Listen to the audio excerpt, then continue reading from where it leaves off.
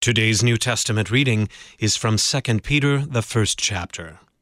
Simeon Peter, a servant and apostle of Jesus Christ, to those who have obtained a faith of equal standing with ours, by the righteousness of our God and Savior Jesus Christ, may grace and peace be multiplied to you in the knowledge of God and of Jesus our Lord.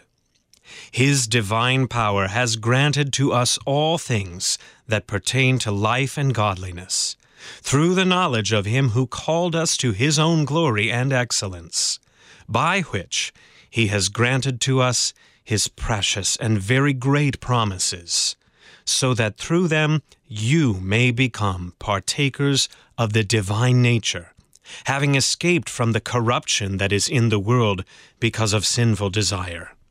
For this very reason, make every effort to supplement your faith with virtue, and virtue with knowledge, and knowledge with self-control, and self-control with steadfastness, and steadfastness with godliness, and godliness with brotherly affection, and brotherly affection with love. For if these qualities are yours and are increasing, they keep you from being ineffective or unfruitful in the knowledge of our Lord Jesus Christ. For whoever lacks these qualities is so nearsighted that he is blind, having forgotten that he was cleansed from his former sins. Therefore, brothers, be all the more diligent to make your calling and election sure. For if you practice these qualities, you will never fall.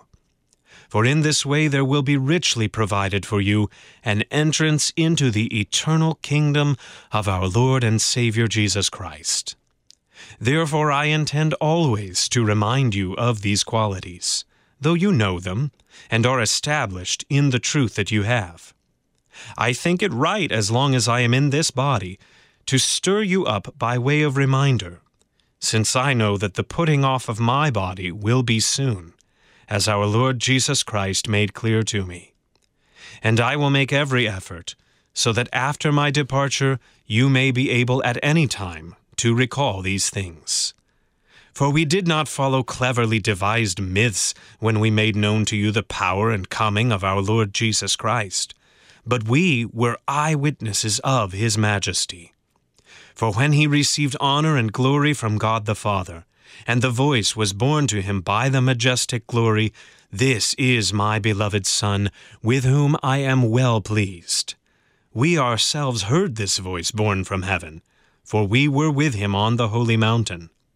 And we have something more sure, the prophetic word, to which you will do well to pay attention, as to a lamp shining in a dark place, until the day dawns, and the morning star rises in your hearts. Knowing this first of all, that no prophecy of Scripture comes from someone's own interpretation. For no prophecy was ever produced by the will of men, but men spoke from God, as they were carried along by the Holy Spirit. This is the word of the Lord. For today's meditation on God's Word, we welcome Pastor Charles St. Onge from Ascension Lutheran Church in Montreal, Quebec. The officer leans into the open window of the car. "Do you know what that sign back there means?" he asks casually. "Yes, sir," the driver answers. "It's a stop sign." "Then," says the officer with only a little hint of sarcasm in his voice, "why didn't you even try to stop?" Someone once quipped that knowledge is knowing that it's raining outside. You look outside the window and nod and say, "Wow, look at all that water coming down." But wisdom is putting on an umbrella and a raincoat when you go outside so you don't get soaked to the skin. Knowing the signs, understanding the environment are good and important. But if the knowledge has no impact on who you are and what you do, it is not effective or fruitful. The same goes for our knowledge of Christ as Lord and Savior. Peter writes to us across the centuries that we have become partakers of the divine nature by our knowledge of God. We can address God not as a sir or madam, or to whom it may concern, but as the very God who has stood on our planet in the flesh of the man Jesus of Nazareth. We know God as the one who took our sins to the cross and died for us. Knowing these things is good and a saving thing. Supplementing that knowledge with brotherly affection and love is even better. How so? Peter writes that if these qualities are yours and are increasing, they keep you from being ineffective or unfruitful in the knowledge of our Lord Jesus Christ. It's not that these things save you, but through them, God makes you an instrument of his salvation in the world and to all those around you. The man who sees the stop sign but doesn't stop finds that his knowledge of traffic signals is unfruitful and ineffective. It's not what he doesn't know that ends up hurting him or others. It's the broken connection between the knowledge and the action that hurts. The woman who sees it's raining but doesn't wear galoshes or a raincoat finds her meteorological knowledge unfruitful and ineffective. It's not that she can't see that it's raining that will make her wet. It's failing to apply that knowledge to the situation in action. The stop sign is still there, the rain is still pouring, but knowledge of these things isn't helping anyone, including the person who has the knowledge. Later in 2 Peter, the apostle will talk about the certainty of the prophetic word and how we should pay attention to it. Peter wants us to know the word of God and trust that it gives us true knowledge of who Jesus is, how he has saved us, and why.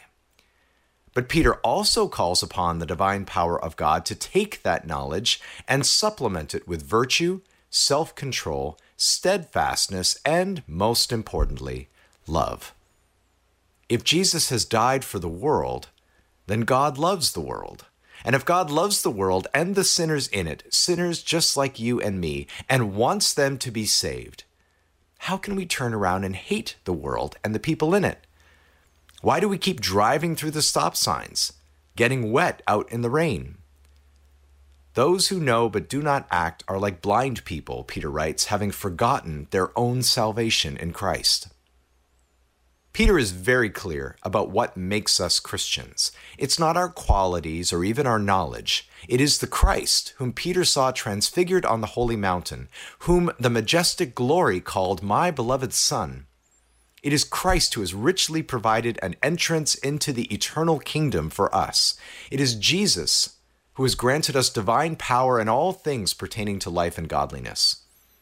Our love is not our faith, but it is an acting out of what we know. It is the wisdom that the Spirit gives to those he has also called to faith in Jesus.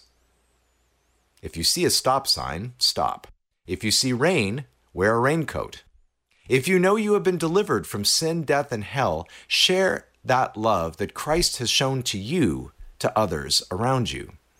Let God make the faith that saves you effective and fruitful. In this way, you will realize more and more the joy of your equal standing with Peter in the righteousness of our God and Savior Jesus Christ. Let us pray. Lord God, Heavenly Father, by the divine power given to us through our God and Savior Jesus Christ, make us fruitful in our faith. You have saved us and called us your children. May our status help others and build them up in godliness and righteousness. Amen. We thank Pastor Charles St. Onge from Ascension Lutheran Church in Montreal, Quebec, for today's meditation on God's Word.